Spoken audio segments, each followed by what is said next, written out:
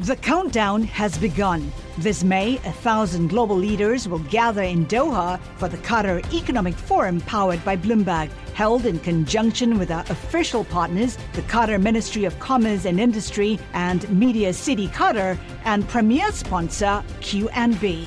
Join heads of state, influential ministers, and leading CEOs to make new connections and gain unique insights. Learn more at QatarEconomicForum.com. From Bloomberg News and iHeartRadio, it's The Big Take.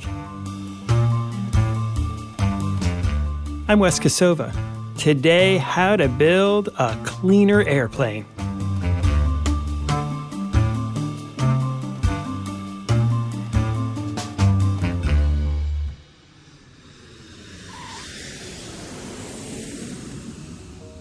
We all know airplanes are big polluters. And with so many people choosing to fly more, especially now after being cooped up during the pandemic, it's a problem that's only getting worse. As is often the case, Europe is taking the lead to encourage, or you might say pressure, the airlines and airplane makers to clean up their act. It's a really multifaceted problem. It's not just the technical or business side. There's these big societal questions and big economic questions for some countries in Europe. Bloomberg reporters Siddharth Phillip in London and William Wilkes in Frankfurt, that's who you heard just there, cover the industry's efforts to build a plane that can fly long distances without burning fossil fuel. For a sense of just how far we have to go, I asked Sid to tell us the environmental cost of a typical commercial flight today. So a flight from Frankfurt to New York on a Boeing 747, which is rare now but is still used, emits about the same amount of carbon dioxide as heating 440 German homes for about a year. That is about 2,000 kilograms or 4,400 pounds per passenger, which is a massive amount of carbon dioxide. Airlines are flying hundreds and thousands of planes at any given time, and so the scale of the problem is massive. Will, I guess that really sets up what we're talking about today, which are these efforts to try to make planes less carbon intensive, cleaner to fly. Yeah, indeed. European countries especially are bringing in quite stringent climate targets, and aviation's had something of a free pass up until now, but looking forward, countries like Germany or France can't hit their climate targets without now tackling this problem. And then this really fiendishly difficult problem of reducing emissions from aircraft without destroying the aviation sector and without damaging transport connections within Europe. It's a really difficult problem. It's also the airline industry itself has set itself net zero targets by 2050. So it's not just the airline industry coming under pressure from the government, but they've also set their own targets, which are crucial in order for them to sort of decarbonize to net zero by 2050. So when you say net zero by 2050 for the entire industry, what exactly does that mean? When they say net zero, it basically means that they're not putting any new carbon dioxide into the atmosphere, but essentially they're using methods to try and reduce carbon emissions, which are already in the air, bringing back that carbon without adding any more. So you don't add any more carbon into the air, but also not flying truly zero. And Will, how do you do that? Because we're not really talking about planes no longer polluting at all. It's kind of, they're offsetting it elsewhere. Is that right? There are several ways airlines and plane manufacturers are talking about doing it. One crucial one are these things called sustainable aviation fuels. And they basically recycle carbon that is already above ground and turn them into fuels. So you're not taking any more carbon from below the ground. So examples are things like biofuels, where you kind of turn animal fat into a combustible fuel. There are even more kind of sci-fi ones like synthetic fuel, where you would extract carbon from the atmosphere and combine it with hydrogen. And then you make a synthetic hydrocarbon that's very similar chemical properties to normal jet fuel, but because the carbon's being drawn out of the atmosphere, it's not taking any more carbon from below the earth. Of course, those fuels do generate carbon dioxide when they're burned. And we're going to talk a little bit more about sustainable aviation fuel later in the show. What are some other ways that plane manufacturers are trying to lower how much these planes pollute. There has been a lot of technology developments in terms of reducing fuel burn with the existing engines. So as planes get newer generations, engines tend to emit less CO2 because they burn less fuel. And improving efficiency is one way of doing it. The other way they've been talking about is improving efficiency in terms of air navigation. So instead of having planes that are hovering for a while, you have the planes fly direct routings, and essentially allows you to negate the carbon impact from planes circling endlessly waiting to land. We've been cleared for landing. The issue with those kind of approaches is you get like marginal improvements in how much carbon a flight or per passenger emits. And the problem is aviation, as countries get richer, is just growing so fast that it really just negates any of these really piecemeal approaches that get you these marginal environmental benefits. So yeah, engines get better with each generation, but so many more people fly. The environmental benefit is only really there in a kind of abstract per person measure, and that's not how carbon's polluted. I think environmentalists and academics would say you have to focus on the absolute amount of carbon emissions coming from aviation, and that is continuing to rise unabated by minor improvements in technology. And one of the things you write about is one reason why so many more people are flying is that for a long time, flying got really, really cheap. It's expensive now, but we all got used to such cheap fares that people started flying who never flew before and started flying more often than they ever flew before. More people flying more often is basically what drove the aviation industry, but it's also been the sort of source of a lot of the carbon emissions. And while planes that you fly these days are way cleaner than what they used to be 20 years ago or 50 years ago, the number of planes that are in the sky are also far greater than they used to be 20 years ago and 50 years ago, which sort of creates this new problem where you're trying to reduce emissions on a per plane basis, but if there are more planes flying in the sky, then you're not really addressing the core issue as a whole. It's not just people that are flying more. If you think about how our contemporary world works, you've got kind of next day delivery. So much freight is done by air now because we want things so quickly. And that's another change that's happened, and that's causing more flights. Economies grow and people get richer. There's an increase in how much stuff they order online. Things like medicines and food, like that's just getting moved around the world at such a fast pace by aviation now. And that's another huge change that we've seen maybe over the last 30 years as well. Why was flying so much cheaper than it used to be? I mean, obviously fuel is more expensive now, but does that account for all of it? So a lot of that is because of Europe essentially in the 1990s opened up the skies to competition and allowed airlines like Ryanair and others to thrive, where you could be an operator running services from, you're based in Ireland, but you can operate services across the continent. And that spurred a lot of other discount carriers like EasyJet and Wizz Air, who all operate on the same model where you have planes that are based across different countries, flying to different countries without having to get bogged down in, if you're an airline from the UK, you can only fly to and from the UK, and within the UK, it's only restricted to flying in the UK. Similarly for Germany and other countries, where now you can have airlines that are not based in your country, but have local units or just have bases in those countries, and they're sort of flying routes that would normally be reserved for the one or two dominant carriers. And this shift has been really important for Europe's economic cohesion.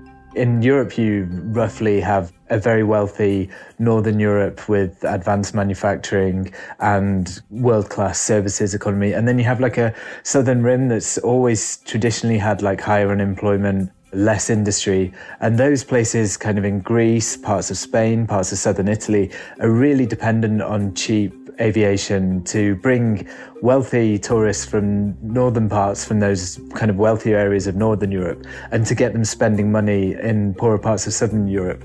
This is another challenge that the aviation sector in European society faces in trying to cut emissions. You're really starting to unpick kind of the economic fabric of some relatively vulnerable countries if you move too quickly on this, and if you increase taxes or try and just do things to dent demand for cheap aviation. It's a really multifaceted problem. It's not just the technical or business side. There's these big societal questions and big economic questions for some countries in Europe.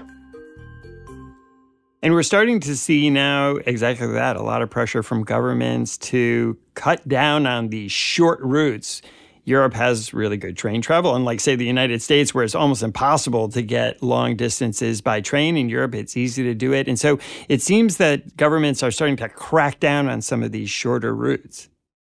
There is a massive crackdown. I mean, we saw that during the pandemic when a lot of the aid to the airlines was tied to decarbonization goals. And essentially, there was a lot of pressure on governments to say that airlines that are taking bailouts should also be forced to scrap routes that are easily sort of duplicated on short train journeys. And we have seen a sort of rise in areas where there is a train alternative that's convenient. We have seen a rise in train travel. I mean, London, Paris, for instance, is one of the busiest sectors. They used to be sort of dominated by the airlines. And now we've seen the Eurostar taking as much as 70 or 80% of traffic. So we talked about how there is this industry goal of reaching net zero by 2050. That's coming up pretty fast. Where are we? How close to that goal is the industry right now? It isn't very close at the moment. They're working on multiple measures, but the aviation industry is one that has very, very, very long lead times. And it also has very stringent safety requirements. So you can't have technology adoption as quickly as, say, the auto industry, where we have electric vehicles gaining prominence far more significantly. And fundamentally, there's also the problem of physics. So problems that are easily solved on the ground are much harder to solve when you're in the air. Looking at 2050, it's very, very difficult to see how the industry reaches net zero without some kind of unexpected, almost like miraculous breakthrough in technology. When we come back, how about a plane that runs on hydrogen?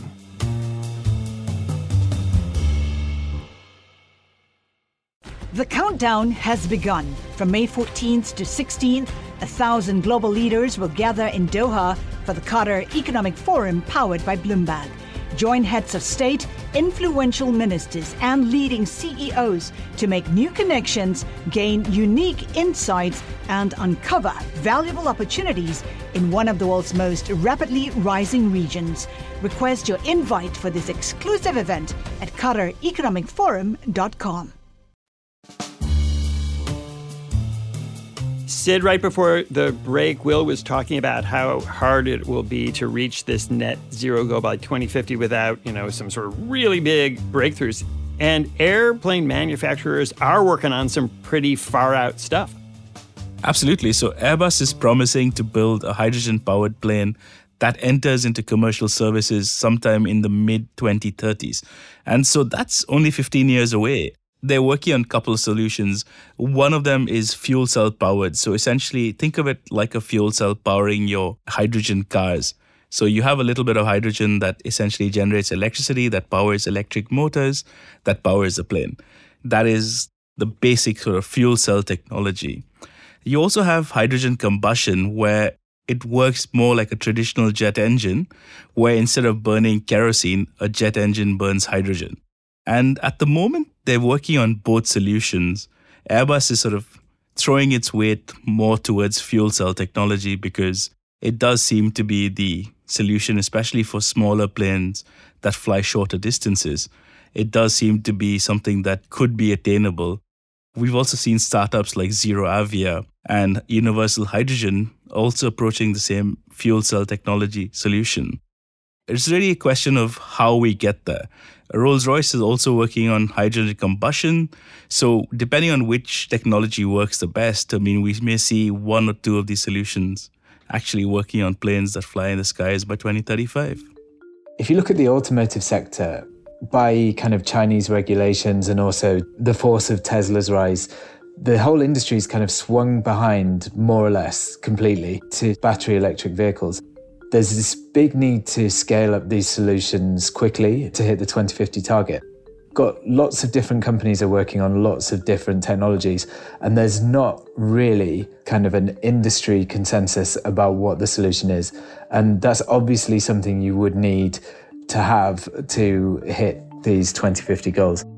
especially if you want to get the infrastructure in place, because flying an airplane that's powered by hydrogen is one solution, but then you also need to fuel up the aircraft. You need to be able to handle the aircraft at airports around the world. So you need to build up an infrastructure that is capable of supporting those aircraft across the world, not just in Europe or the US or anywhere. So you have to be able to sort of scale up that solution and deploy it and ensure that there's sufficient supply of hydrogen around the world. And so that's all going to take some time to develop. Hydrogen is now being seen as a kind of silver bullet for several so-called hard-to-abate sectors. Companies want to use it to get to zero emissions in the steel sector. Companies want to use it to get to zero emissions in the chemical sector, cement as well. So you have the world going from a kind of tiny, negligible, almost non-existent green hydrogen production capacity suddenly needs to have enough hydrogen to kind of decarbonize vast swathes of industry. And aviation will, if it goes down a hydrogen path, be competing with those industries for that fuel. Even if you can solve the technical challenge, there's a major business economic challenge there. I suppose also if they were able to build these planes and they flew successfully, there's still thousands and thousands of the current aircraft that would have to be phased out over many, many years. So we're looking at probably decades, right, before you would even be able to convert the fleet? Absolutely. I mean, most aircraft have a service life of about 25 years. And so we're still going to be seeing conventional aircraft being delivered into the 2030s. So 25 years from that is into the 2060s.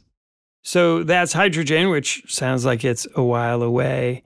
But you report that it's not the only renewable fuel that plane makers are looking at. So aside from hydrogen, there's also companies that are exploring hybrid electric or electric-powered aircraft. So we have a company called Heart Aerospace as a startup based in Sweden that's talking about building a 30-passenger aircraft that has a range of flying about 200 kilometers on electric power alone, or even 400 or 800 kilometers with the combination of a hybrid technology where the hybrid engine generates electricity for the aircraft. And that could also be a solution, but given the fact that lithium-ion batteries aren't great at storing large amounts of energy, we may not see that working for sort of long-haul intercontinental aircraft. One thing that made fossil fuels so successful is that they're just so energy dense. Of course, the other thing is when you go on a long-haul flight, you're actually getting rid of the fossil fuels from fuel tanks as you fly. The fuel consumption is not linear on a flight. You burn a lot of fuel at the start, and then because the plane's getting lighter because you're burning fuel, you need less fuel further along the flight. So the calculation for long distance is based on the aircraft losing weight as it travels. And obviously you can't do that with lithium-ion batteries. You lose the energy from the battery, but the weight's still there. Until we see some kind of real, and this may not even happen in our lifetimes, a kind of real step change in battery density or something like that, you're not going to see battery-powered planes on long-haul flights. So it looks like things are looking up 30 years in the future. But when we come back, what can be done to reduce plane pollution right now?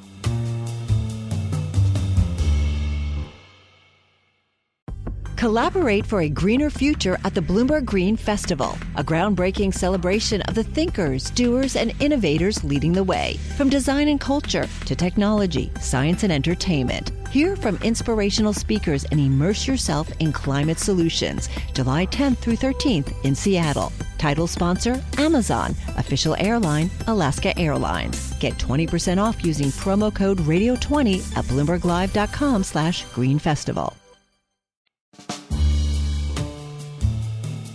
Will, as you say, both hydrogen and batteries to power planes are a ways off. So can the sustainable aviation fuels that you mentioned earlier help with some of the emissions problems in the meantime while they're developing these things? There's a variety of them. So you have biofuel-based sustainable aviation fuel, which might take animal fat and turn that into a combustible kind of hydrocarbon. Then in Germany in particular, they're working on some slightly more out of left field fuels called synthetic aviation fuels, which basically would pull carbon out of the atmosphere and combine it through a chemical process which was the chemical process that the Germans used in World War II to turn coal into fuel for the Luftwaffe and for their kind of soldiers when Germany couldn't get access to oil fields. Through this process, you can make kind of a synthetic fuel from hydrogen and carbon from the atmosphere. But again, you wouldn't be surprised to hear that that's probably quite expensive and takes massive amounts of renewable energy to make. Probably in the future, this will be able to be done at a large scale, but in this relatively short kind of 25-year period we have, it's difficult to see how it's going to make a major difference. Right now, they're kind of expensive, right? Yeah, they're several times more than the cost of normal kerosene. As well as that, there's also just very, very small supply of these fuels at the moment, and scaling up will be a massive task. If you look at the sort of ramp-up goals for sustainable aviation fuel, they're talking about 10% sustainable aviation fuel blended into regular jet fuel in 2030. So essentially, it's a long-drawn solution. It's not going to be something that sort of decarbonizes the industry tomorrow. It's going to be a long roadmap towards it. But it does seem to be the only real solution that the airline industry has as they work on radical designs and new technologies. Some airlines allow passengers to pay more for a ticket to support these cleaner fuels. How does that work? There are some airlines that are kind of tentatively offering it. The way it works is, if we take Lufthansa, which is Europe's largest airline, they do offer passengers an option whereby you can, when booking your ticket, you can pay an extra fee for sustainable aviation fuel. Obviously, that fuel that passenger buys doesn't get put onto the actual flight that passenger's taking. It will at some point be put into Lufthansa's fleet somewhere else. Customers don't really seem willing to pay that extra for their flight tickets to secure these fuels. If customers are left to pay for it themselves, most of them don't really want to pay.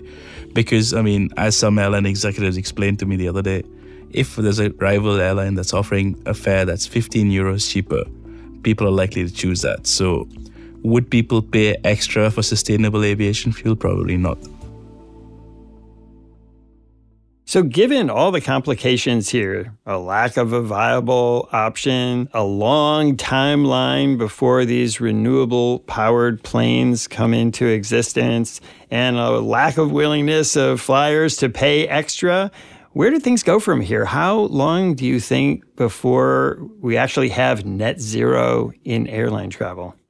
If I had to guess, I think it'll be some point way beyond 2050, and there's a lot of extremely talented engineers in the aviation sector and scientists working on this. So you can never kind of rule out a technological solution, but just the targets we're talking about seem too soon. All the while, other sectors are going to be decarbonising rapidly. So we know what's happening with electric cars, and in some countries are bringing in bans in the 2030s on new combustion engine sales. So we'll see road transport emissions go down. We'll probably be starting to see industrial emissions go down. In the electricity generation sector with wind and solar power, actually emissions in a lot of countries have already fallen quite a lot. If aviation emissions are continuing to rise because more people are flying into the 2030s and 40s, are we looking at maybe in 10, 15 years from now that aviation is in a kind of world where this voter demand to go green is intensifying? Are we looking at aviation companies as kind of the new tobacco companies of the 2030s and 2040s? As a proportion today, aviation emissions are about 2.5% of global emissions. But as other sectors decarbonize, that proportion is just going to get higher and higher. And there is going to be more pressure. I mean, before the pandemic, we did see activists like Greta Thunberg and others talking about flight shaming, where people were told not to take unnecessarily flights. And we've seen a resurgence in air travel, especially after the pandemic, when people want to fly again and everything else. But once that pent-up demand abates, will flight shaming come back? And will the aviation industry be under pressure from that? Will, Sid, thanks so much for coming on the show. Thanks so much, Wes. Thank you so much for having us.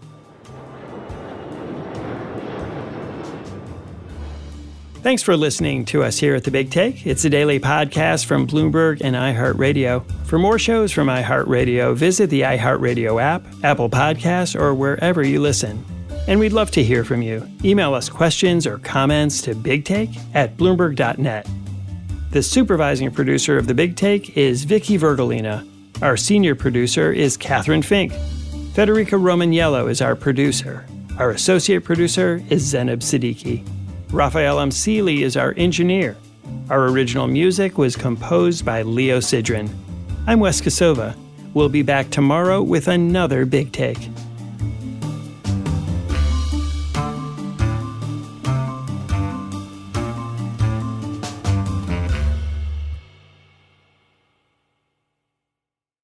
The countdown has begun. From May 14th to 16th, 1,000 global leaders will gather in Doha for the Qatar Economic Forum powered by Bloomberg. Join heads of state, influential ministers, and leading CEOs to make new connections, gain unique insights, and uncover valuable opportunities in one of the world's most rapidly rising regions. Request your invite for this exclusive event at QatarEconomicForum.com.